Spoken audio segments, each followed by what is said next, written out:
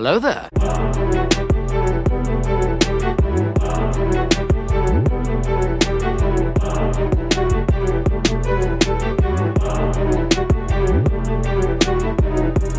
At last we will reveal ourselves to the Jedi. At last we will have revenge. Hello there. Welcome to a podcast about Star Wars Shatterpoint and the Star Wars universe. My name is Jesse Aiken, and I'm joined by my co-host, Aman Khusro. How are we doing today, Aman? What's up? I'm doing well. I'm excited because today we're going to do something that we've said we're going to do for a long time, and it's always nice to finally achieve what you set out to achieve, Jesse. That's very true. Also, there's a first time for everything. This will be my first time as a creator to do one of these. Is it really? Isn't that nuts? Someone who's been doing this for like a decade in this sphere, but it's almost like I avoided it. It's almost like you avoided it. To me, it's either the greatest thing you've ever done or the most foolish in terms of podcasting. Okay. We'll see after today for sure. Because it's happening. But it's good. Yeah, we are going to do a aforementioned ranking system / tier list of the models that are in Shatterpoint out in the world. And today, it's going to be part one of this, Aman. And we're starting with the supports of Star Wars Shatterpoint. And this is less a power gaming ranking system, and this is more of a way to facilitate discussion, you know? Yeah, and I think we should probably define how we want to set up this tier list. But before we do that, Jesse, we have some people to thank. Hello There is supported by our patrons at patreon.com/HelloThereCast. If you enjoy the show, consider supporting us with a monthly contribution and joining our private Discord community. We take this time to thank all of our patrons for their support. And this is a good example of a patron-related thing because we are going to be doing video content in the coming future. And this is one of the first videos we're doing for the patrons only. We've got some producers to thank on the show. We need to thank our producers, Rusty Jedi Survivor, Jello Jedi Pirate, and Bounty Hunter Brady. And of course, our executive producers that make every episode of the show happen, the ultimate producers in the galaxy, Sith Emperor Kevin, Grandmaster Griffin, and Daimyo Matt. Thank you for all you do. Absolutely. Thank you so much. And of course, we're just really grateful and thankful for everyone who's involved with our patron community. That's right. Can't highlight enough how amazing everyone is. And man, these games are getting fierce in these leagues, man. They're getting really intense. Good stuff. Absolutely. We also have another league going on right now, separate from our Top Cut, a continuation of the episode 2 with a consolidation league, which is very exciting. Yeah, I think it was a good opportunity for a lot of newer patrons to get in at this time, as well as some of the individuals who didn't make Top Cut can still play, own your skills, get your games in, of course, but then, set up some bars and some goals for the following episode 3 league and try to get the Top Cut there. Hopefully we'll hit 40 players for the next league, which is very exciting. I think we will. And if you're on the fence, maybe now's a good time to jump in and check out the community and get ready for that next league coming up. Facts. Of course, Aman, we have 2 partners to thank real quick today that make Hello There happen, and we highly recommend their products for your own Shatterpoint enjoyment. First of which is Mr. Laser at mr-laser.square.site, your resource for everything Shatterpoint and other miniatures gaming. We love his trays where you can take them to tournaments, an easy way to transport your minis, your premier lists, per se, for Shatterpoint, because Mr. Laser does have a premier list tray, and you can use the code HelloThere5 at Mr. Laser's website to get 5% off his already discounted rate. Absolutely. We also have a great partnership with Imperial Terrain, which is the premier provider and supplier of Star Wars themed terrain for Star Wars tabletop games, namely Star Wars Legion and Star Wars Shatterpoint. The team over there has really stepped up and added a lot of cool and exciting products to their Shatterpoint line specifically. So if you're interested in any of their digital products, use Hello There 5, all lowercase with the number 5, just like the one for Mr. Laser, to get 5% off all digital products. Absolutely. We highly recommend both. Well, Mom, let's get into our main topic today, which is our Shatterpoint support unit tier list. Yeah, I'm excited to do this one. So I think we should set some ground rules on how we're evaluating all of the units, as well as what these rankings mean. So I debated very heavily if we should do an S tier or not, but ultimately I think for most tier lists, there is that A through D, with S being that upper echelon, those pushing that bell curve as far as they can, if not breaking through that bell curve that AMG likes to reference so often. So that's what we decided to do today. So the highest rank is S, which we will use sparingly to define that rank. An S tier rank is a unit that is always a good option, regardless of what list they may or may not be in. They may break through the barrier of tags, and when comparing them against other units, they are the clear victor. And then D, which is the lowest rank, is units that struggle. It's very hard to justify their inclusion, perhaps, or they just tend to perform significantly below that bell curve again. And so it's an exciting opportunity for us to really just mess around and have fun, but also share our thoughts personally on where we think these support units rank.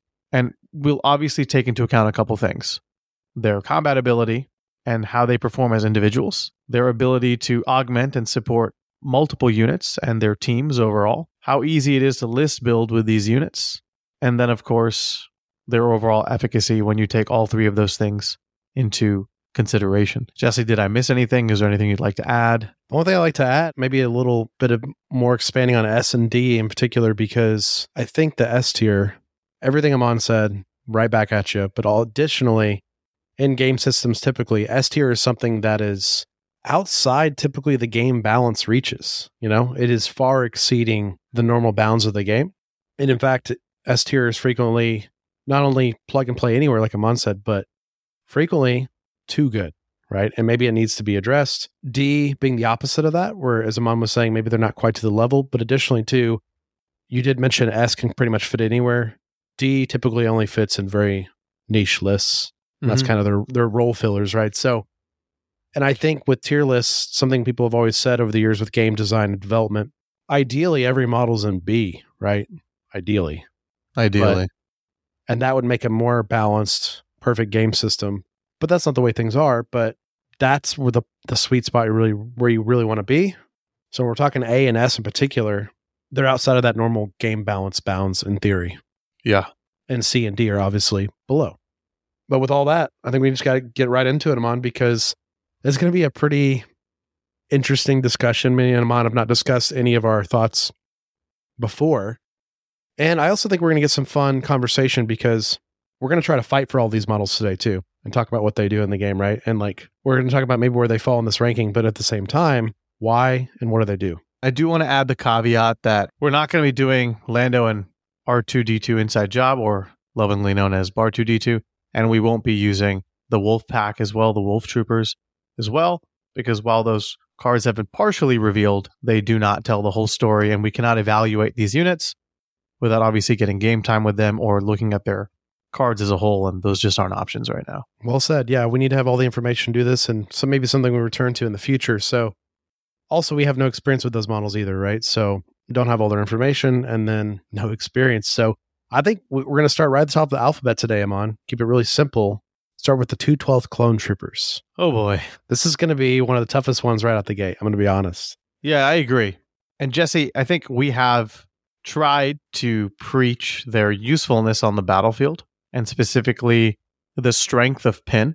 My personal feelings is I would argue that Pin could be in contention for the second best condition to put on an enemy fighter in the game. But let's just very quickly talk about their strengths and weaknesses. So, Jesse, as our self-proclaimed Republic enthusiast, what are your thoughts on the 212th? I'll let you go first. Yeah, absolutely. So my thoughts on the 212th are they are those long-range gunners in the game. That's their intention. But with that comes them being extreme glass cannons. They're some of the most fragile units in the entire game. Their range defense is 4. Their melee defense is 3, respectively. Lowest of any characters we see in the game, in that range. But with only 4 steps on their tree, they can do a lot of damage. They can consistently do 6 or 7 damage if they get through those 4 steps of their tree. And they have pinned on their coordinated fire, and they have pinned on their first step of their tree. And a really fun play pattern with these characters, and why I like them a lot, is you're either giving pin during your other allies' activations, or you're giving pin during your activations, right? Pretty much every time with these characters. So in theory, you can spread the pins out to everyone. Now, the hardest part of these guys, as I say, when you get 4 spots in, you're going to do 6, 7, maybe even 8 damage. If you hit that coveted expertise, right, with all the auto damage built in, you rarely get to the 4th spot on their tree because they're clones and they just typically don't get down their tree all the way. So it's only 4 spots, but hard to get there. Yeah, those are interesting point because I have a little bit of a recency bias because I played against them very recently and they were consistently hitting 6 damage on each attack. And it I was love not it. fun. They can really put the heat on if they are doing this, right? If they're getting through their tree. So interesting, Amon. Very interesting. But keeping with the clone theme, they have some of the worst defensive expertise in the game. That just adds to their fragility, right? And, they melt very quickly. And those coordinated fires immediately start costing force, which is tough. Yeah. And again, I think the pinned is really good, but for 7 stamina and 2 durability, they're just a little on the weak side for me. I do think that they're definitely in the conversation when building Republic lists, especially Premier lists. You're probably going to want to include them in it. Oh, you have to. Honestly, but if we're looking in a vacuum, and unfortunately that's kind of the nature of the beast when it comes to these tier lists, I don't think the juice is worth the squeeze in a vacuum. That's tough, right? Because we are looking in a vacuum with other supports, but we are also looking at their role in the game, So it's like, Right. It's very difficult. This is why tier lists are very subjective. We could be completely wrong on all this stuff. So my initial gut, Amon, is if we're looking at this true ranking of these 5 spots, my first initial gut with these characters, because I have played them a lot, is that they fall on the lower end of B. Okay. So I might be a little harsher with them. Mhm. I think they're top Thought you of might. C. Well, sounds like a similar spot though, right? We're in. So where do you want to put them from now? Because I think as this tier list goes on, some of these ones riding the bubble, we're going to have to adjust. We're going to have to. I'm okay with putting them in B for now. So I've put them there. Okay. However, I think they'll get knocked down when we compare to what else is in B. Fair enough. We'll see. Yeah. And I think there might be more in A than we're even thinking. So B might not be as robust as we think. But I don't know. I'm really curious the way this goes. I have no idea how it's going to go. Sure. Yeah, let's figure it out. Well, that's our 2/12 spiel. Let's move on to the 501st clones. And we're already in a difficult spot here, Amon, because this is one of 3 units in this entire list that is 3 point costs. So we're already judging it differently from the rest of the things in this list that are 4, right? So that's something to think about right at the gate. And that gets even exacerbated with the other 3 costs that are coming up, notably so, who might actually be 4 costs that somehow got priced for 3. So I think that's a good way to frame this because once again, the tier list is not perfect because point cost matters too, right? Because if these guys were 4, I think their stats would be slightly different. For sure. But given the fact that they are only worth 3 points and they are already comparable to the 2/12th, makes me think that if we're going to put them on this list, they should rank higher than the 2/12th. Oh, because of the point costs? Yeah, because think about it. They're also 7/2. They also have defensive maneuver and coordinated fire and brother in arms. They have the exact same ability suite. It's just strain versus pin. Yeah, and their expertise is real bad on their guns. And the It is. 212s have really good expertise on their guns. Something we didn't mention, but didn't mention our episode. They are the snipers, right? So that makes sense. They have a lot more consistency. But my gut, I need right out the gate with 501st, because I think 501st get a bad rep, but I mean, rightfully so for some of the other characters in the game. I would just put them just barely below the 212s in the list. Okay, so this is interesting because I think we're disagreeing a little bit, which is great. If 2/12th is the bottom of B, These guys would be top of C. these I guys guess. are C. Yeah. Okay. I can get on board with C because I think, they do struggle quite a bit. Okay, so 2/12th in B for now, 501st in C. Yeah, and these guys could get shifted down, but I already have a gut feeling I'm on, and maybe I'm already not trying to tinge my answers going forward because I'll definitely surprise myself or you'll surprise me, but I have a gut feeling that maybe D is going to be very scarce, if not completely open. Yeah, I doubt there'll be anything in D, to be honest. The supports are pretty well designed in this game. Yeah, I just think Republic supports in particular need some help. They're all at the bottom. Yeah.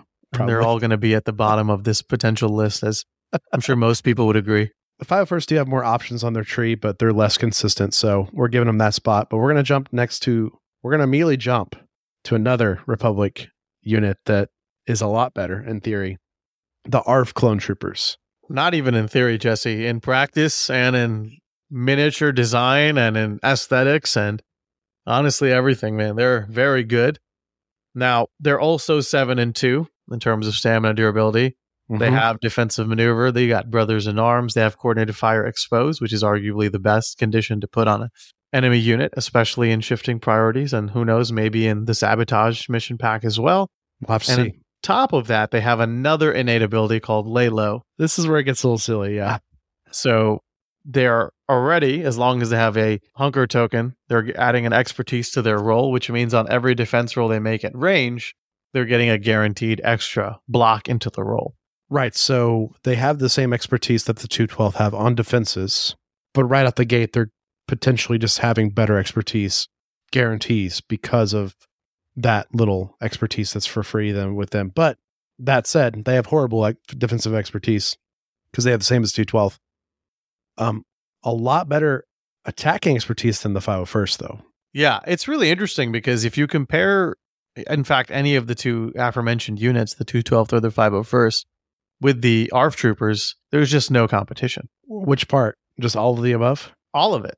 In what situation would you ever take one of those two over these if they're available? The coolest thing the 212 have that neither one of them have is obviously tons of auto damage on their expertise tree. None of the clones mentioned yet have that, but yeah, you're right. You're just talking about like as the whole package, right? These guys are a little bit more rounded is what it is.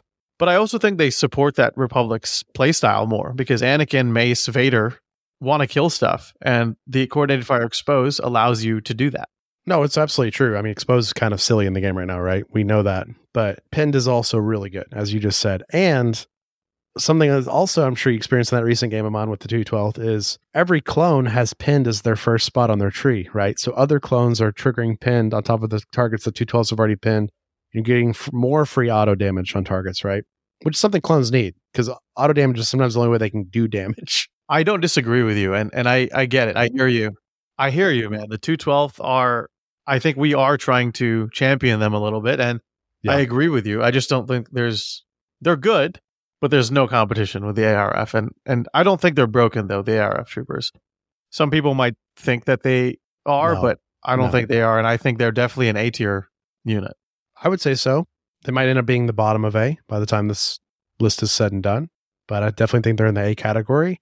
And I don't think they're broken either. They are 3 cost. I don't know if we mentioned that yet, but that's part of their power is that they're consistent for a cheap cost, which is great. Very consistent.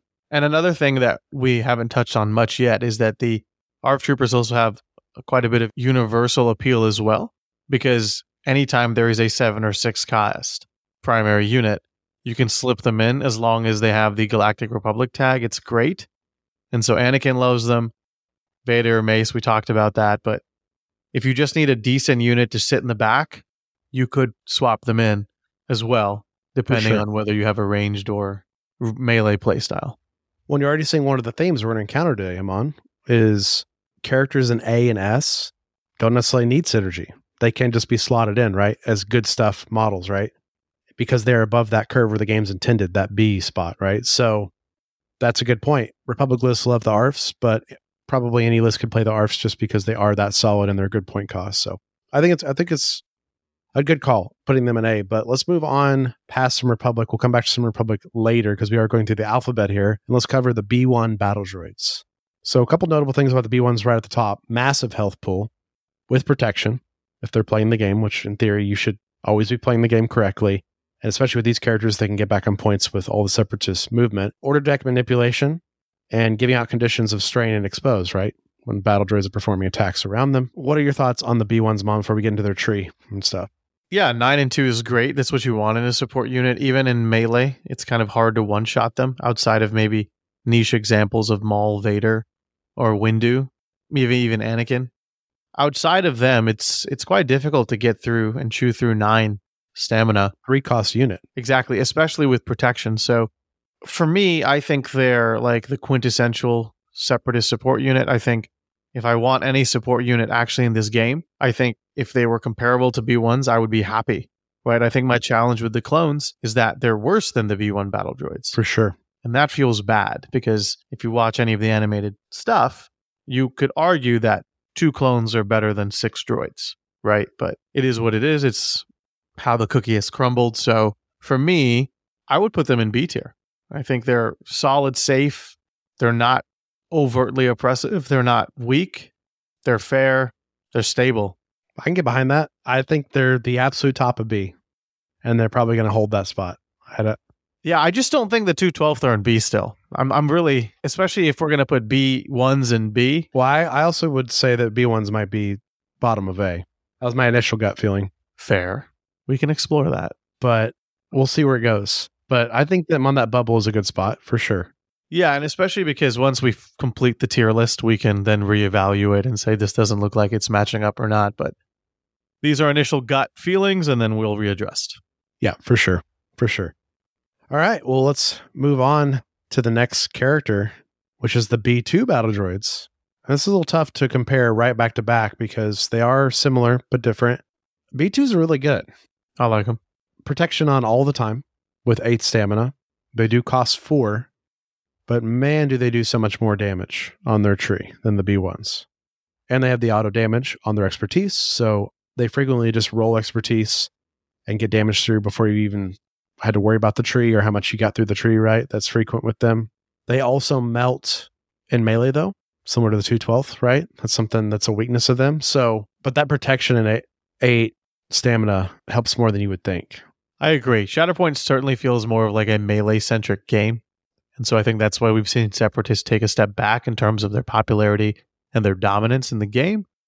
However, again, I think this is a fantastic designed unit. There are clear strengths, clear weaknesses that your opponent can't exploit.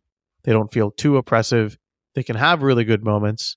They don't feel too weak either because they always kind of do what you need them to do. I mean, again, recency bias, but I've played a game very recently where, you know, when one of these guys hits you for 9 damage, it doesn't feel good, right?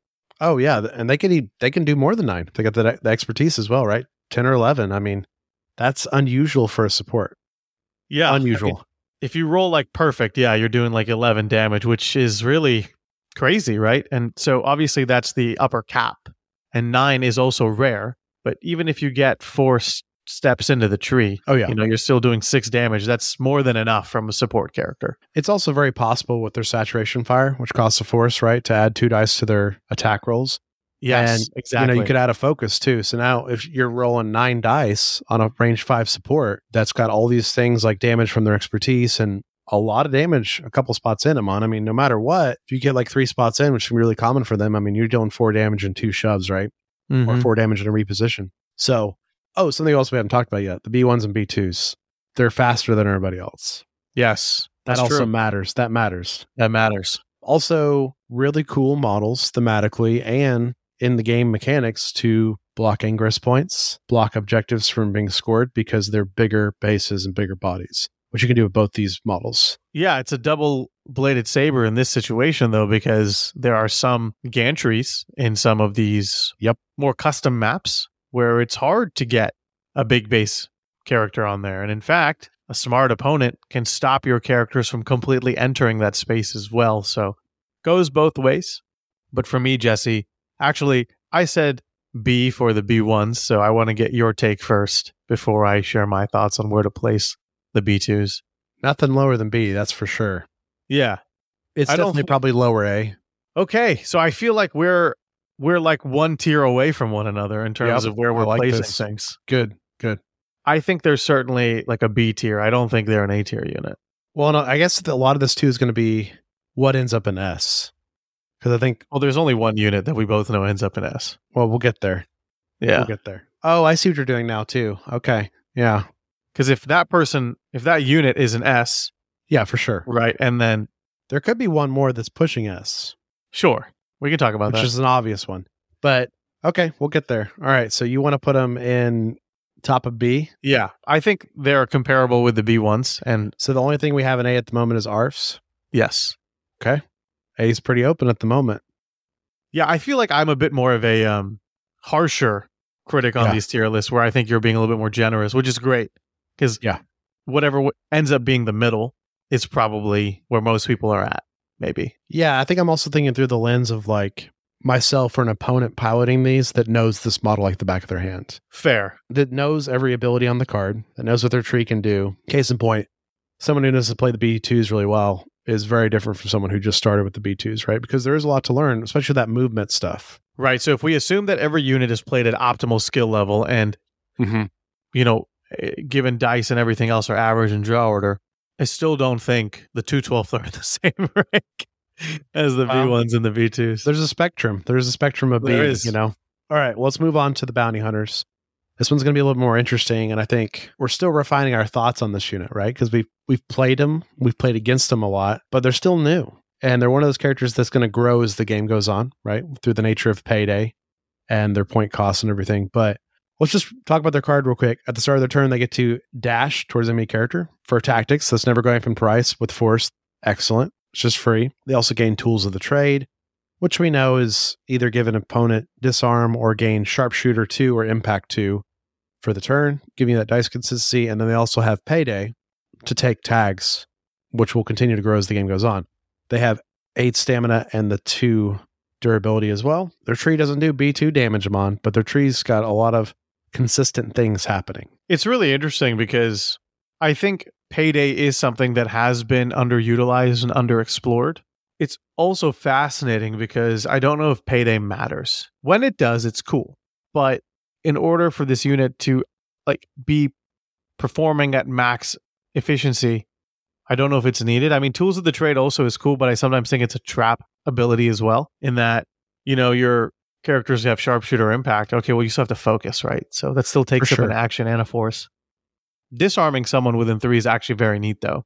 And I think that is probably why Tools of the Trade is more important and more useful than compared to bumping up your attacks. Ironically, the part people use the least. Exactly. Thus far, right? 100%. 8-2 is good on their stats. Yeah. And I think what's really cool about the bounty hunters is they have this universal aspect to them where they can kind of go into anything, which I think gives them a little bit more of a bump in terms of the evaluation. Their damage output is low, but they can start out with that coveted shove into damage. Yeah. Which is awesome. And if you really just need to take something out, 2 to 3 steps into the tree, you're doing 3 to 4 damage. They're pretty good. No, they're pretty good. And I think they get better as the game goes on, like you said, and they obviously shine more in the premier format, right? And things like Payday do matter more in that. I agree and disagree with what you're saying about Payday, where it's like, Payday sometimes really does matter when it's like, oh, they're Galactic Republic and the ARFs just exposed someone and they're shooting them now, right? Or Fifth Brother enfeebled someone because they're Inquisitorious now. That stuff matters because now they killed someone and they triggered the Grand Inquisitor's identity. There's a lot of dominoes that fell because you did that Payday, right? But you still have to have all this foresight, is this the time I want to use Payday, which is the hard thing to do, right? And so it makes them interesting. And their defensive expertise is not bad, It's always nice to get 1 for 1. They get 2 for 3, and for 4 they get 2 and a recover. So range 5 is nice. Some of these characters don't have range 5 in the game, right? That shoot guns. These guys do. Where would you put these guys, Amon? Because I don't know if they're quite in the same class as a lot of the characters we're going to talk about today. Yeah, it's interesting because I want to put them in A, but I feel like they're probably a B. I think they're like the picture perfect B, right? Now, do we think that if we're placing them in B, they're better than the B2s and the B1s? I would put them behind the B2s. No way. Remember, I still think the B2s are bottom of A, Amon, so. Okay. Do you think the bounty hunters are better than the B1s? I think tough. So. I think they're very analogous, so Fair. I don't really know if it's better or not. More health and protection to me. I see that as a Republic player, and I'm like, if I could only have that, if I could have a clone that had that amount of health and protection and maybe couldn't even perform attacks, it'd be better than what I have now. So I think that's the bounty hunters, obviously a little bit lower health, right? And the protection really adds up. So I think it's a player preference thing for sure. For sure. Okay. So we'll slot them behind the B2s and the B1s. I'm cool with that. I think they're firmly middle of B tier, maybe leaning upper B tier, which is fine. Yeah, and I think it's going to bring up an interesting conversation where it's I think if the B1s are better than them, which I think maybe they slightly are, now let's look at that through the lens of the game as a whole. Well, the B1s really are at their best in Colonialists, right? The bounty hunters can go wherever they want, right? So now we're looking at the value of that, right? So that's a big part of it, right? You're not playing B1s without Kalani or Kraken in some capacity, right? So interesting questions coming up, of this true tier list, of is it accurate at all, Is it accurate at all? Yeah, well, that's the fun thing about tier lists is we can be completely wrong, and that's okay. I think we're close, but yeah, there's a lot of things that obviously will change in many months' time, right? And it's maybe there's more droids in the game, B1s get better. Maybe there's more bounty hunters in the game, bounty hunters get better. You know what I mean? This is just a snapshot in time. Agreed. Well, let's move on to the next unit, which is one that I'm quite excited to talk about, the Clan Kryze Mandalorians. Now, at first glance, not super exciting in terms of their raw, like, base stats, 7 and 2. Yep. But once we start taking a closer look and peeling the onion a little bit, we get some really cool stuff. I mean, innate sharpshooter, awesome. Yep. Mandalorians are stronger together. You get that free focus action as long as you're moving them in the right direction. You generally do want to keep them as a unit paired up together. Jetpack, we've sang the praises. Amazing tool as a whole. And they're also one of those units where, like, you can kind of slot them in wherever. I mean, obviously, Mandalorians are stronger together, so you want to run them with either Bo or Gar. But the fact that they have quite a versatile nature when it comes to pairing with primaries, as well as other supports, I think is quite fascinating. And not to mention their ranged expertise is pretty nice. So yeah, I think we're starting to get in some pretty sweet territory here. This is a good discussion here because I think this is a characters that are going to be tough to nail down. But I will say a point in the negative for them is no one thinks of them first when they think of Mandalorians in the game. And I'm going to include Jango and Mandalorians in quotes as well. All the people in the game with Mandalorian armor and jetpacks, they're probably the lowest of people's minds, right? And I think we got to take that into account today because they are very consistent, Amon, in a lot of ways, right? But they don't do that much damage at the end of the day.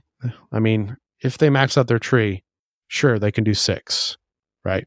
Which is fine. But I mean, we just discussed how the 212th can do more damage than that, right? And for less tree spots, right? But it's more the versatility of these guys with the jump, and the Mandalorians are stronger together. That's what it's really about. It's the jump and the defensive expertise that makes them so good. Right. And then the fact that they can get focus for free, in theory, to help them be more consistent with their tree as well, which is not high damage, but gives you lots of options. And what I do love about their tree is it has so many branching paths. That's my favorite part. I love to play these guys and just pepper my opponents with all the different conditions. And every time I switch the tree and go a different way, give more different conditions, So I think they're actually better condition givers and shovers than they are damage or anything like that, right? So yeah. And it's interesting because you mentioned something about how they're not the first Mandalorians you think of. I think that's fair, but I think when we get into the Inquisitor support units, just because one is maybe the clear choice over the other doesn't mean the other one isn't good. In fact, I agree with in this. most cases, I think, this unit is great. I'll fight for my girl here. We've talked about on the show a lot. Yeah, we'll talk about her in a moment, but I think in terms of these Clan Kryze Mandalorians, I think they're perfectly serviceable. I think they're better than the average support unit. Top of B. Very top. Top of B. Very top. Man, we are just misaligning today. Top of B. And so you think B2s are better than Clan Kryze Mandalorians? I definitely think they're neck and neck, right? And it's depending on the list, right? Problem is both of them, Amon, perform their best when they have their other elements around them, right? Here's a good question. If you had to blindly grab one of them that had no synergy in your list whatsoever, so you're grabbing Clan Kryze Mandalorians with no Mandalorians in your list, you're grabbing B2s with no Kalani or whatever in your list, which one are you grabbing? That's just clearly to help you fill that 4-point spot. The Clan Kryze. So maybe that's the answer. So, okay, well, if Clan Kryze are top of B, then yeah, B2s are in the B. Let's figure out where A and S land and see if the B2s and Clan Kryze actually can sneak into A. I think Clan Kryze is bottom of A. I'm not sure they're A. So I think that helps frame where the B2s are for sure. Okay. But yeah, I think them and B2s could easily be top of B, right? I don't think there's any disputing that. I don't think there's any world where the bounty hunters or B1s are better than either of these two units. No, I agree. So that, I think, solidifies B1s and bounties being in B. That's right. Man, this is tough. It is. Let's find an A model and we'll start seeing the matrix. Okay. And I know one's coming up very soon. I think it might be higher than A, but let's talk about him. Oh, yeah. Him? Yeah. I'm not looking at our alphabetical list, but continue the alpha. Let's talk about Fifth Brother. Fifth Brother is nuts. He is nuts. So jump, incredible. Coordinated fire, enfeeble. Of course, that's be with Inquisitorious characters, but Vader, Koth Vader. Yeah, Vader. I just gave an example a minute ago. All the characters have payday. Have weird synergy with this guy. Protection and steadfast and inquisitorial mandate. He's just the ultimate solo on a point. And then force repulse when you have the force or when you get on your tree to push everyone away to guarantee you win the point is also insane. And we haven't even talked about his tree yet. Yeah, this guy slaps. Now, the interesting thing is what I've noticed in higher tables of play, higher levels of play at top tables, A lot of people, including myself, have decided to start benching Fifth Brother. And the reason being is because I can walk my bounty hunters over to the same point that Fifth Brother's at, or my B1s, B2s, Clan Kree, Super Commandos, so on and so forth, and I just win the point. Why Fifth Brother? And that's a question you have to ask yourself, because I think, and we've talked about this a little bit on the show, Fifth Brother acts more like a secondary in terms of his playstyle and his combat ability and his performance, truly. For sure. But supports are so essential to you capping points and winning the game, and in truth, in their name, supporting the rest of your force and your game plan. But that being said, in a vacuum, he's pretty gnarly, man. Like, he can do so much. In a vacuum, he's better than a couple secondaries in the game. That's crazy. That is crazy. And that's true. And that's a game balance thing. Either he's too high, they're too low, or both. It's definitely both. So, yeah, I mean, he can do 8 damage if he gets through all of his tree and gets his expertise, right? That's really good. That's primary levels of damage. That's like what Ahsoka does. He's got good defenses. What's not to love about the guy? The guy's insane, you know? He's very good. And the fact that he has force repulse and protection and steadfast when he's contesting active objectives, I mean, it's crazy. And I still think, like, if you're thinking about what 4-point unit you want to just throw in your list and you're not sure and you're looking at a wide variety of options, I will never fault you for going with Fifth Brother. And in fact, you know, Fifth Brother can walk up to, let's say, Clan Kreese and just one-shot them. Definitely. Easily. Yeah. I think he's arguably the best support in the game. Yeah, he's overtuned. So he's meeting the S requirements. You could slot him in any list blindly if you wanted to and probably make it work, right? So I think he meets all the S requirements for sure, Mono. I think he would be S. Facts. Let's go on to the next one then, because this one is going to be a very interesting conversation. Fourth Sister. Fourth Sister often gets overshadowed by Fifth Brother, and we've both said on this podcast many times, if Fifth Brother didn't exist, people would think Fourth Sister was amazing. But because they compete for the same slot and he is so overtuned, it makes it to where she isn't as appealing because he is factually the better choice. You can get cute and you can still win games with Fourth Sister, but in a min-max environment, he is just the better option, right? For sure. So that immediately makes her only make appearances in all Inquisitorius lists, right? And that's essentially the only place we see her. So she's already falling in that situation where I mentioned earlier, where could be a good model, but she only has niche lists she falls into, which is her current spot in the game at the moment. I hope that changes. So that's going to be some points against her, which is a bummer because I also think she's better than some secondaries in the game, honestly. So, and that's how you need to frame your thoughts on her. So if you ever put her way low in your brain, maybe start thinking, is she better than Reva? Is she better than Cody? Is she better than X character? And then you say, oh, okay, maybe I'm not being fair to Fourth Sister. Reva's very bad, so it's very easy to be much better than Reva. But Reva is a secondary. Yeah, I'm just saying, like, Reva is a terrible secondary. We'll get to secondaries later, Amon. Sure. Yeah, for sure. So how do you approach this without erasing Brother from your mind? And you can't. You can't. But what I would challenge players is, when you next time want to play Fifth Brother, yes, put Fourth Sister in. Don't have to put it in a high-stakes game. Try it out, and you'll see that she does still quite do a bit. I mean, she has Force Pull, which is effectively Whipcord, and there is nowhere to hide from Maul and Jango, so it's very enticing in terms of the displacement options. In fact, some would say that it's easier to use than Force Repulse in some situations.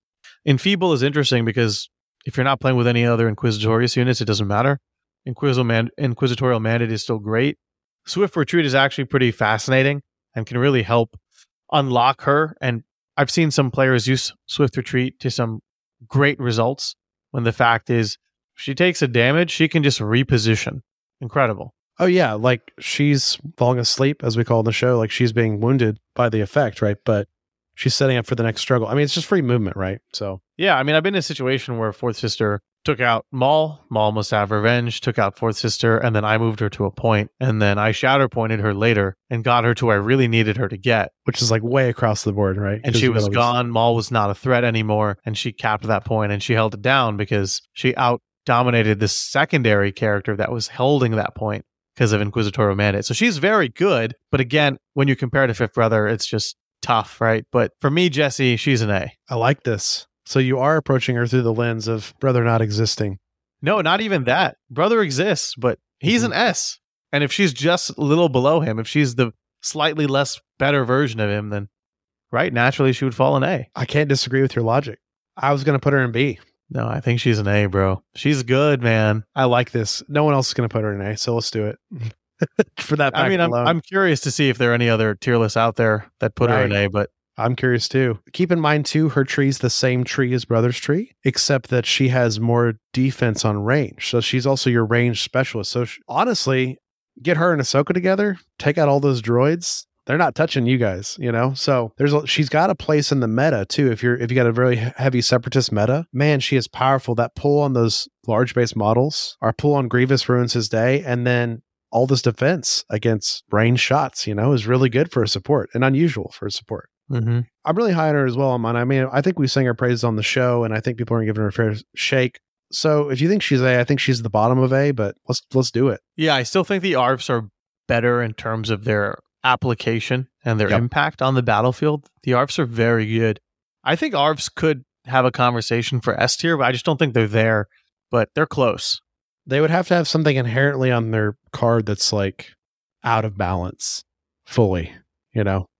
Multiple spots of their card, you know, and 3 that's points. not the case. Yeah, 3 points is the most egregious spot, but I think everything else is pretty much in line, right? So it's like all clones should be like the ARFs, different flavors of that.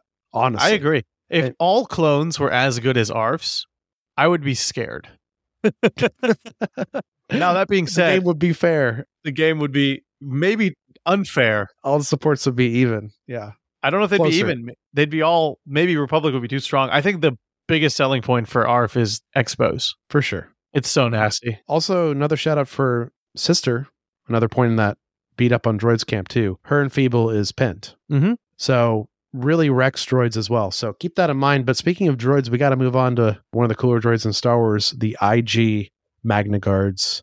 10 stamina. Durability of 2. Point cost of 3. They automatically give your secondaries and primaries cover 1. You don't need to have hunkers, right? You can cover 1. They have intercede, so they screw up your primaries' attacks, right? And they get to move for free when Separatist primary units move. And we're not even talking about their tree yet, Amon, which is actually the best part of their card. No, I think we should talk about their tree. Definitely. Let's talk about their Electro Staff expertise, because as we talked about on the show, they were designed to be faster than humans. That's obvious here. You're going to get 1 expertise to give you 1 crit, 2 expertise to give you 2 crits, 4 expertise is giving you 3 crits. I mean, look, they're good. They don't miss. They don't miss. And I don't think not having a range attack is a detriment, because Shatterpoint is very heavily favored in the melee space now in shifting priorities. And obviously this can change. Defense with 10 stamina. No, it's good. Who cares? I do think the Sabotage Showdown could improve the overall rating of all ranged characters moving forward, because number one, if you set the map up as they've described, which all the information is there online, you can see that sitting on the back row, you still have access into quite a bit of the field, and you can pump out a lot of shots at range 5.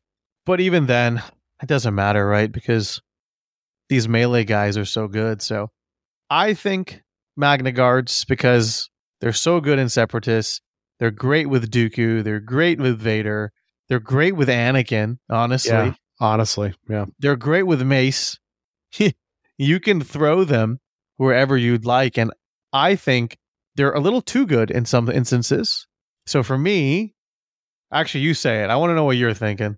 Well, yeah, 2 spots in the tree, shove, 3 damage. Nuts. And then the third spot is 2 more damage and reposition. Honestly. Crazy. Or disarm, which is awesome, right? So I think on their worst day, Amon, they're top of A. They're S tier. You said it, not me. They're S tier, bro. Anybody can come fight me on this. I'm down. They're definitely S tier. Now, are they below Brother? I think so. That's actually a tough conversation. It is a tough conversation because my brain just rewound that when I said that. And I also said, oh, wait, they're 3. That's a factor. And there's 2 of them. There's 2 of them. That's right. And guess what? That oppressive Vader Grievous nonsense is running these guys and Brother. Yeah. For good reason. But I'm just saying, I think they could be behind Brother for now, but maybe our thoughts would change slightly. I think maybe unlike this discussion going forward, when we talk about secondaries, there might be a bigger gap between the S and A in that category, maybe. And I think this category, the S's are tight. Yeah, I would be happy with either of them being in front. And for me, like, I know that in this specific tier list, we're ranking each unit within their tier as well. For me, sure. like, I just like to throw them in the tier. And whether you're top of tier or bottom of tier, you're just B or A or S. Okay, fair. That's how I tend to view things. For the sake of this exercise, It's more fun. It is more fun to like debate the minutia within a rank. And so for me, like, I really think it could go either way. But if you were to ask me which character needed a nerf, which unit needed a nerf, I actually don't know. Actually, my original thought would have been Fifth Brother, but now I can't decide. Oh, if it's just one of them. If it was just one of them, which one would you pick? I think Fifth Brother's got the whole package. It'd probably be him. But if I were to nerf something on the Magnas, it would be reduce their crit efficacy and let them keep their other cool stuff, you know? Yeah, fair. That would be a good nerf for them. All right, Amon, let's jump to another great character, the Mandalorian Super Commandos. 8 stamina, 2 durability, jetpack. Mandalorians are stronger together. They also get no mercy, which is unique to them, that Clan Kreese does not have. When units leave engagement with them, they take 2 auto damage. In addition to that, their tree is real good. Yeah, they get impact 1. It's the same conversation we had for Fifth Brother and Fourth Sister. If Clan Kreese is just below Supermandos, then Supermandos are automatically into A tier, right? Definitely A tier. They're the epitome of A tier, I think. They're amazing. And I actually think they're better than the ARFs. For sure. Absolutely. Okay. And they're one of those models, bringing this back full circle. You can blindly grab these guys, and I don't think you would do that with the Clan Kreese. Agreed. Right? And frequently, we're seeing a lot of lists in modern day run these. Dathomirians are bringing these characters along with no Dathomirian synergy. Other lists are just grabbing them. Bounty Hunter lists are just grabbing them. There's a lot of things happening, right? I will say, Mandalorian Super Commandos is lore accurate with Dathomirians. Absolutely. And there is fun synergy with Mother Talzin's hand, of course, because you can trigger that no mercy, which is, like I said in the episode. But these guys are really good, Amon. They're really good. I really like them. Set. Anything else you want to say about them? No, they're great. Check them out. Try them. Great synergy. You can slot them in wherever. They're never really going to let you down. Worst case scenario, they sit on a point and hold it. Well said. Jetpack's never bad, right? Either, because they can always get where they need to be. Zoom, zoom. This next one's going to be tough, Amon. This next one is going to be tough. The Naboo Royal Handmaidens are a very interesting unit. They're next on the list. 2 characters in the unit, 4 points, 8 stamina, 2 durability. And what's really fascinating about this unit, these characters, is they are so dependent. Yes. On Padme and Sabe that you have to evaluate them in that package. Yes. Because if you evaluate them outside of that package, they're actually quite bad. It's very similar, analogous to the B1s without Kalani or Kraken sort of thing, or a separatist list. Like, what world are you taking B1s without a separatist list? Never. But they're a great unit, right? These characters, you're not taking without the Queen, you're not taking them without Sabe, you're not taking them without, honestly, a Republic list where your other squad has some Republic in it, right? Because they have Republic synergy as well. So already they're more niche. They just are. Exposed flank is good. I like the climb. Intercede, just like the Magnas, is pretty powerful. Coordinated fire disarm is something that I think the community doesn't talk about enough. Disarm's awesome. Yep. Their tree is pretty bad, though. It's pretty bad. Yeah. I mean, they've got cool things they can do, but they're not removing people. Yeah, like if you're not playing them with Padme and having them stay within range 2 of Padme at all times and coordinated fire from Padme, dying on the board and still holding a point due to Padme's leadership, then I just don't see the value in them. And so it's hard because this rule for this tier list specifically is taking into account their universal appeal, the versatility that this unit can bring to multiple lists. But then also, I think, as we just agreed, it's unfair to evaluate them without Padme and Sabe. So I don't know. I mean, I think to me, for this list, they are a C tier unit. Because the way we're examining them? Yeah, I mean, I think outside of Padme, it's very difficult to justify their inclusion. They're so tied to one specific support unit. And even when you play them with Padme, sometimes they just die. Sounds like you're kind of describing the 501st, where it's like, I have a point restriction, so I have to play them. I'm playing Anakin Mace, so I have to play them, right? Sounds similar to that. But yeah, they definitely just die. Intercede is very powerful in the right moment, right? But Sabe also gives them a lot of support that they just can't function without. Yeah, and for that reason, like, I'd be willing to put them at the very bottom of B. For sure. But I still think they're better than the 212. I'm telling you, man. Once again, they're both role players, right? Yeah, it's tough. Yeah. Yeah, if you think these are C, then I could see the 212 and them changing places or being next to each other in some form, for sure. You don't think they're C? No, I was thinking bottom of B, honestly. Not very bottom, just, bottom half, right? I mean, we can talk about what else we have at the bottom of B and kind of compare them. 212th, for example. I do think the 212th have more universal appeal than the Naboo Royal Handmaidens. That's a good way to say it. If we're going to dump or downgrade one of these to C, to me, it's the Handmaidens over 212th. But I can see the converse argument as well. The Padme lists that are always running Padme, maybe you have a premier list and Padme is your anchor, right? Then they're B. They're definitely B then, right? But I can get behind them being top of C. I'm on. Okay. Let us move on then to the Night Sister Acolytes, another pair of deadly women who are fire, honestly. They're very good. 7 and 2. It's pretty standard, I think, at this point for most supporting units. They have a jump. The jump also gives them hunker. They have coordinated fire expose. They also have the ability that if they have a hunker token, they get some sort of added benefit against range attacks. In this situation, it's an extra die to their defense roll. And whenever they're attacking a character with a range attack that isn't engaged with a Dathomirian character, they add 2 dice to their attack roll, which allows them to high roll quite a bit and get through their tree. Then, of course, their tree itself is pretty potent. Their expertise is nothing to really write home about, but they must have some weakness. Because everything's good, right? Everything's good. And their expertise on their melee is actually pretty good. I mean, 1 for 1 and an auto damage on the blade is not terrible. And the 4 is that crit, strike, auto damage. I always find it interesting that the upper echelon of expertise is these really large numbers. And it's kind of like, we feel bad that you rolled so many expertise, so here's a little consolation prize. Yeah, you had 4 results that you turned to 3 results, right? Mm-hmm. Pretty cool. Yeah, these ladies are really good. And they're really versatile too. Obviously, their durability is low. They go down quick once they get engaged in melee. And we are in a melee meta at the moment. But they've got to have some weaknesses, like you said, Amon. And I think they are contenders for the bottom of A. That's so interesting. I would actually put them above the ARF. Above the ARFs. Okay. Because the ARFs are in the middle of A. Yeah. Because right now it's Supermando's ARF Troopers, Fourth Sister. I definitely think they're better than Fourth Sister. Yeah. True. Yeah. I forgot she's the bottom of A. Right. So if the conversation is, what's the X factor? They're 3 and she's 4.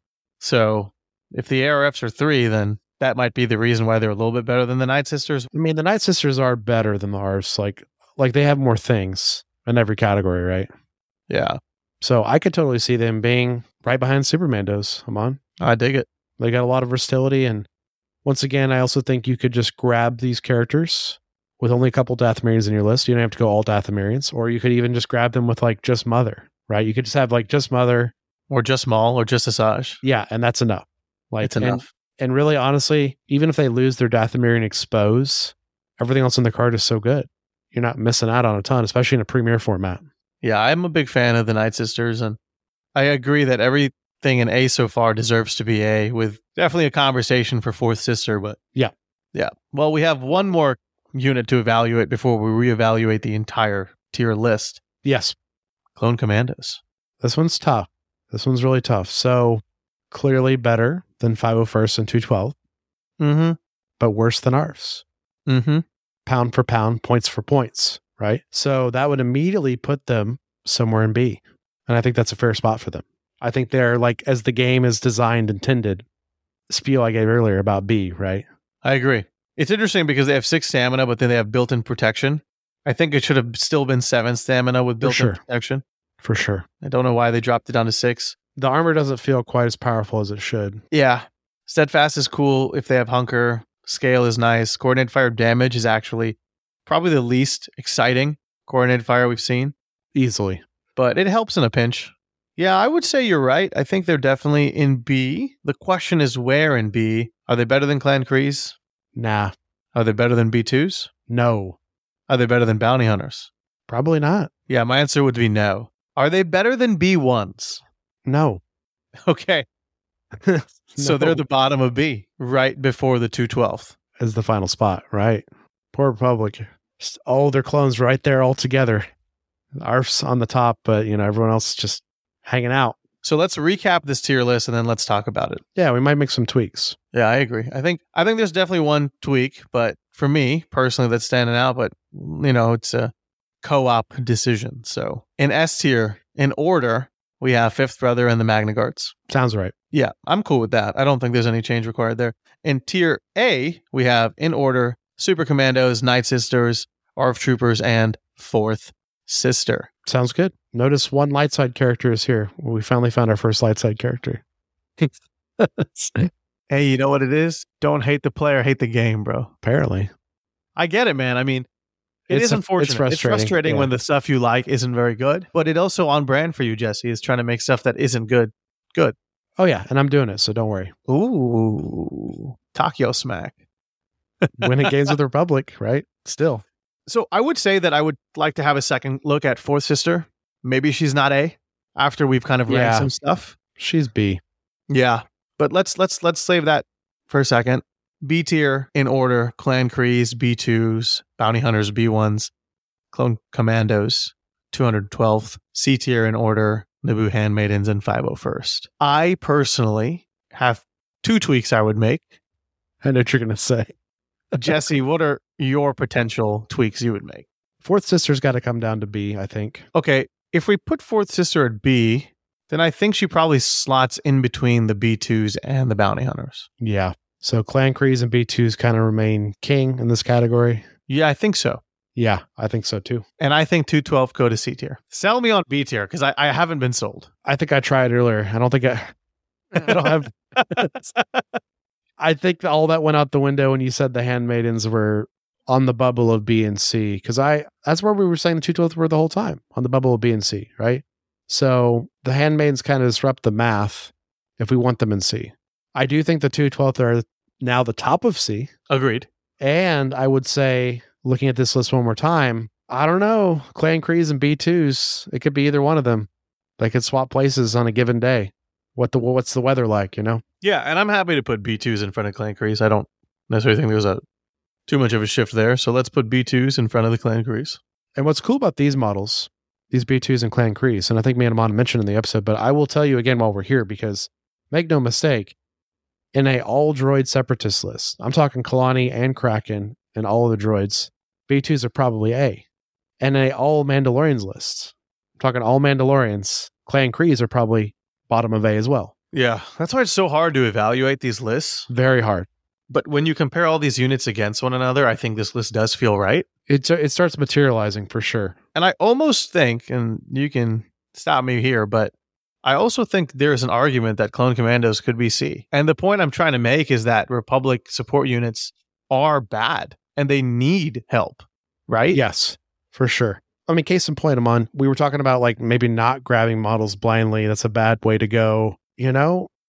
To plug some holes in your list for the Republic, you probably could just grab Clan Kreese instead of a clone. And probably your win rate goes up because now you have a jetpack and consistent shoves. Yeah, I mean, you take the ARFs, you take the Clan Kreese, and you miss out on some coordinated fire pins or damages or strains, but do you care? Probably not. You've got a more self-sufficient unit that can help you just blanket do better on a baseline level. Because like for me, almost, I think the Commandos and the 212th are comparable. I would agree. And that's something you and I have been touting for a while, right? Because people don't respect the 212th enough. People give the Commandos too much praise. Mm-hmm. So I think we're saying they're honestly neck and neck. So that would make the Commandos immediately jump down to C. Yeah, because I just don't think the way that those two units impact the board is the same way that the B1s do it. No. And the B1s are the bottom. So if they're not on level with the B1s, then they're the tier below. So now we can examine the C tier. I think 501st remain at the bottom. That's a given. Do we change the positioning of our handmaiden ladies with these clones? What are we looking at the top of C now? That's so interesting, man, because at this point, it's semantics. Probably 212th Commandos, Naboo handmaidens. I'll give it to you, Jesse. 212th Commandos, Handmaidens, 501st. Because at the end of the day, something clones actually do, Amon. They don't do damage, and they also die, but they do coordinated fires. Which coordinated fire I want more? Pinned. Yeah, I agree with that. And I like the way you phrase that, because that's true. And this is really interesting because it does highlight the unfortunate state of affairs when it comes to playing Republic in this game, in that sometimes it feels like an uphill battle because your supports don't do anything. Right. I think it's really interesting to talk about this, and maybe I'd love to explore this in another episode. Maybe we can call it the Republic problem. The fall of the Republic. Fall of the Republic. The challenge with these units is that Obi-Wan's identity is so integral to the way that these clones work. But you don't want to have to run Obi-Wan in every list. His identity is amazing, but he doesn't bump them to A either. He makes them Bs at max. At max, when you're playing them perfectly, making no mistakes. Yeah, it's also really unfortunate too, Amon, because you can easily see the distribution of light side versus dark side. Also, glaringly obvious the Republic tag, as you said. Like, let's forget light side, dark side. Let's just talk about the Republic tag, like you said. And the supports are the lifeblood of this game. I know we play this game because the primaries get to have these duels, do these amazing force powers, do all these cool things on their trees. But really, the supports are the bread and butter of this game. They're winning you points. There's two bodies, They win you games. So to have the supports be down this far, and I think I'm on other people's tier lists, they would venture to say that some clones are in D, possibly, right? But you and I have seen these clones in the hands of an experienced player that's put in the time, that's put in the effort, and that's the position we're coming at today. This is tenured people playing on even levels, like you said. So I think that's why these clones ended up in C, but you could also make an argument for some of these clones being in D, if you really wanted to. It's interesting you say that, because I'll give the designers a little bit of grief for Republic supporting units, for sure. Right. But I don't think it's enough to where any of these units can be considered D. Yeah, we don't think anything's at that level I mentioned earlier, that definition of D, which is like broken, opposite of S tier broken. Yeah. Opposite end of the spectrum, broken. And it's interesting because if you look at this tier list, right, and you imagine that there's a curve, the bell curve, you would want B to be the largest. 100%. And it is. And then, unfortunately, when you look at all the units, there are 4 units in C, 3 in A and S, and you kind of want everything to be B or higher, right? And you don't want anything in S, ideally. And you don't want anything in D either, right? So if the bell curve was a half circle, right, facing up, and the middle was B, and the left was S and A, and the right was C, okay, you're kind of running a little closer to E, if you're looking at a gas tank on empty, right? And so what you really want is you want to be closer to the middle. And so what I would love to see is future units, right? We don't know if they're ever going to do an errata or an FAQ when it comes to Shatterpoint. In fact, it's too early in the game's life cycle to ever do anything like that. If AMG probably does decide to do something, it'll be a year or two from now, right? So we're kind of stuck with these units for a while. And we're going to get more and more units, and Empire and Rebels are definitely going to change the way we play this game. And who knows? Then D might have to be a category that we explore. And so I'd love to do a tier list maybe 6 months from now. Yes. To see where we're at. Oh, man. If the Rebels and Empire shift the clones down to D, that's going to be more concrete information of like where everyone really is, right? And it might happen. Yes. And I have a suspicious feeling that they might, just because we've seen a little bit of Lando and Bar2D2. And they already look better than most of the units. They also cost 3. Yes. Oh, man. So good. Yeah. Very good. Yeah. We'll see where they land for sure. Mm-hmm. But they're not looking like a C or D character. That's for sure. Yeah. No. Oh, man. This was fun, Amon. This took some twists and turns. I'm glad we approached it through our lens because this is our opinion, but it's also where we think the game is right now. And I think this is a good indicator of where we've seen the game is at. And, shout out to, giving Fourth Sister and the 212th and models like that the credit they do. Because I think a lot of people will just shelve these pieces and never play them, right? And we gave you reasons today why you might play them and why they might fit in the respective tiers. But then you've got people like Brother, Magnas, Super Mandos, Night Sisters, and ARFs. Basically everything Amon plays. Everything Amon plays, all in these 5 spots. That is every model you play. All 5 is really every model. I don't play Magnas, actually. Right. I don't play Magnas. But my premier list is effectively In most cases, fifth brother, Super Mando's Night Sisters, ARF. In this specific moment in time, I've swapped fifth brother for Clan Kreese. Right. And there would be people in the community that would venture to tell you, try Magnus in that ARF slot. And you wouldn't disagree with them. But I mean, you just like the ARFs. Yeah, I think you. Vader Jango ARFs is just as good as possibly Vader Jango Magnus. Yeah. Maybe Magnus are better, but I just appreciate that expose on command. For sure. Well, this was fun, Amon. I'm really excited to do our next one, which is going to be secondaries. I think the secondary one is going to be the most compelling, to be honest, because I think the secondary one is maybe the people might be getting the most wrong too. Maybe in theory, we'll see. Because I think primaries, people know the good ones and people know the bad ones, right? There's some nuance in the middle that people haven't discussed that we want to talk. But I think the secondaries have a lot of interesting space to explore and discuss. Yeah, they do. Spoilers, Jango's S tier. He's the top of S tier. He's not even S tier. He just is. Man, I have some thoughts on Jango. We'll talk about it. Spoiler of that episode, Amon. I think Jango's our only S tier with secondaries, but there might be someone pushing up, trying to get there, but we'll see. You could argue that Kalani. Yeah, I could see anybody like give me a case that Kalani or OB2 are trying to be S tier. Yeah, I would definitely say OB2 over Kalani. Yeah, for sure. Yeah, that's fair. I forgot about OB2. That's what I was referencing was OB2. OB2 could be considered S tier because he can fit in any list and do great. Yeah, but Kalani is still there and he's always watching. He's always ready. So, but we'll get to that when we get to it. Yeah, and let us know if you enjoyed our conversation and discussion.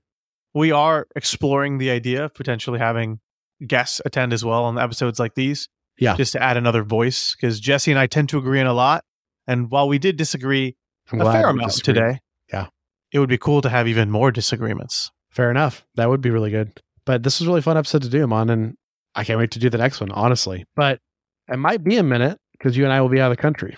Yeah, I think it's a good time to tell everyone that when you hear this episode drop, Jesse and I will be either in Copenhagen, Denmark, or traveling to Copenhagen, Denmark for the Marvel Crisis Protocol World Team Championships, where we'll both be representing the United States, which is very exciting. So it'll be hard to release an episode the following week. So we might take a 1 week break, just a heads up. Yeah. And that's just for logistic reasons. We will try to do something while we're there. For sure. But we're also like in Europe, in another city. Without our microphones. And it might just be cooler to go sightsee and visit, maybe meet locals and try some European alcohol. And discuss that on the Patreon feed for sure. Yeah, we'll talk about our World Championship experience on the Candid Cantina for sure. But yeah, just giving you all a heads up. Yeah, I'm really glad we brought that up, Amon, and we mentioned that to the listeners because you guys mean a lot to us. And if there's a slight break, it's because we will be out of the country both times we will record transparently, right? Because we'll be there almost a week, right? So it's like this cycle of us just jet lag, being gone, logistics, as Amon said, getting back to our hometowns, and so many elements, right? So we are excited to return this tier list very soon, though, and we will be doing that when we get back. So stay tuned for that. And we'd love to hear your thoughts on this episode in particular. So we think this one's going to spark a lot of cool discussion, how we were right or wrong. And in that time of, the slight break, we'd love to discuss with you on the Discord and on our social media pages how right or wrong you thought we were in this discussion. And maybe it helps you reframe your thoughts on something like Fourth Sister or the 212th, right? Or, maybe we all came to the conclusion today that those Naboo handmaidens are further down the list than we'd like to admit initially. But, they still work amazing with Padme. That's what's so tough, Amon, about all Arguably this. better with Sabe. Yes, for sure with Sabe.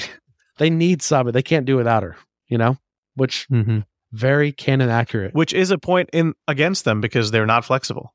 Not at all. You're list locked pretty much if you want to run them. Absolutely. So, well, we enjoyed this journey with you guys, and you should find us several places online. So you can find us on Patreon, like I mentioned a couple times throughout this show. Check us out on patreon.com/HelloThereCast if you want to join our patron community. And we thank all of our patrons for their support. You can also find us online on X, Facebook, Instagram, and Twitch, all at the same place at HelloThereCast. And you can email us at hellotherecast@gmail.com and leave us reviews on your podcast platform of choice. It means a lot to us. Jesse, where can everyone find you? You can find me on X, Instagram, Longshanks, and Discord, all at the same place at Jesse Aiken. That's JSSEAKIN. Check out my show, Fury's Finest, about everything Marvel Crisis Protocol and the Marvel Universe. Of course, there's going to be some WTC coverage there. And a lot happening because we're going to this major event. So I'll be covering that on my social media pages as well, hopefully. But as Aman said, who knows? When we're in Europe, jet lagged, trying to see a beautiful country, time might slip away. Aman, where can everyone find you? When in Denmark, do as the Danish do. Yes. You can find me, Aman, on X at AmanWhoGames. And everywhere else, you can just find me as Aman Khusro. In the tier list of all Amans, I am the S tier Aman. So keep that in mind when evaluating all Amans in your life. Do not nerf. I am the only Aman that keeps the other Amans in checks. I'm also the founder and host of Path to Glory, the Warhammer Underworlds podcast that focuses on competitive gaming, player development, and community growth. We are celebrating the recent, or rather upcoming release of Deathgorge, the 9th season of Warhammer Underworlds. So if you're looking for audio and written content, check out pathtoglorypodcast.com. You're going to find a ton of great stuff. And if you're interested in that game, keep listening because there's a lot more good stuff coming down the pipe, including potentially a tier list. Whoa. Brought it all back, ladies and gentlemen. Brought it all back. We hope you guys enjoyed this episode. We'll see you on the other side. May the force be with you.